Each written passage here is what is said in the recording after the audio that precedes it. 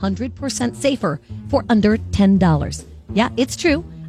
Maura Miles, you can call me Mo, I swear that you are going to love this. It's the top 3 tips for upgrading your home safety by 100% and for under $10. A great time of year to remember to do this is when we fall back or spring ahead. Everybody says, don't forget to change the batteries in your smoke detector and your carbon monoxide detector, which nowadays you may have the combined unit.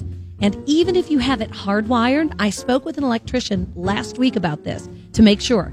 He told me, my electrician told me that and he's good.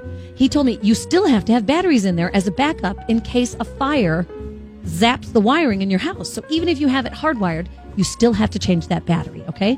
Does it cost you any more?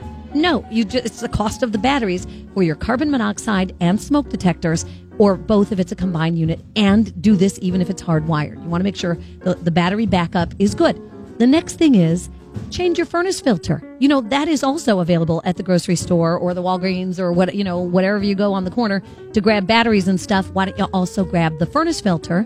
And it's a good thing to kind of have in the notes section in your phone or in a little piece of paper in your wallet, is how my dad always did it.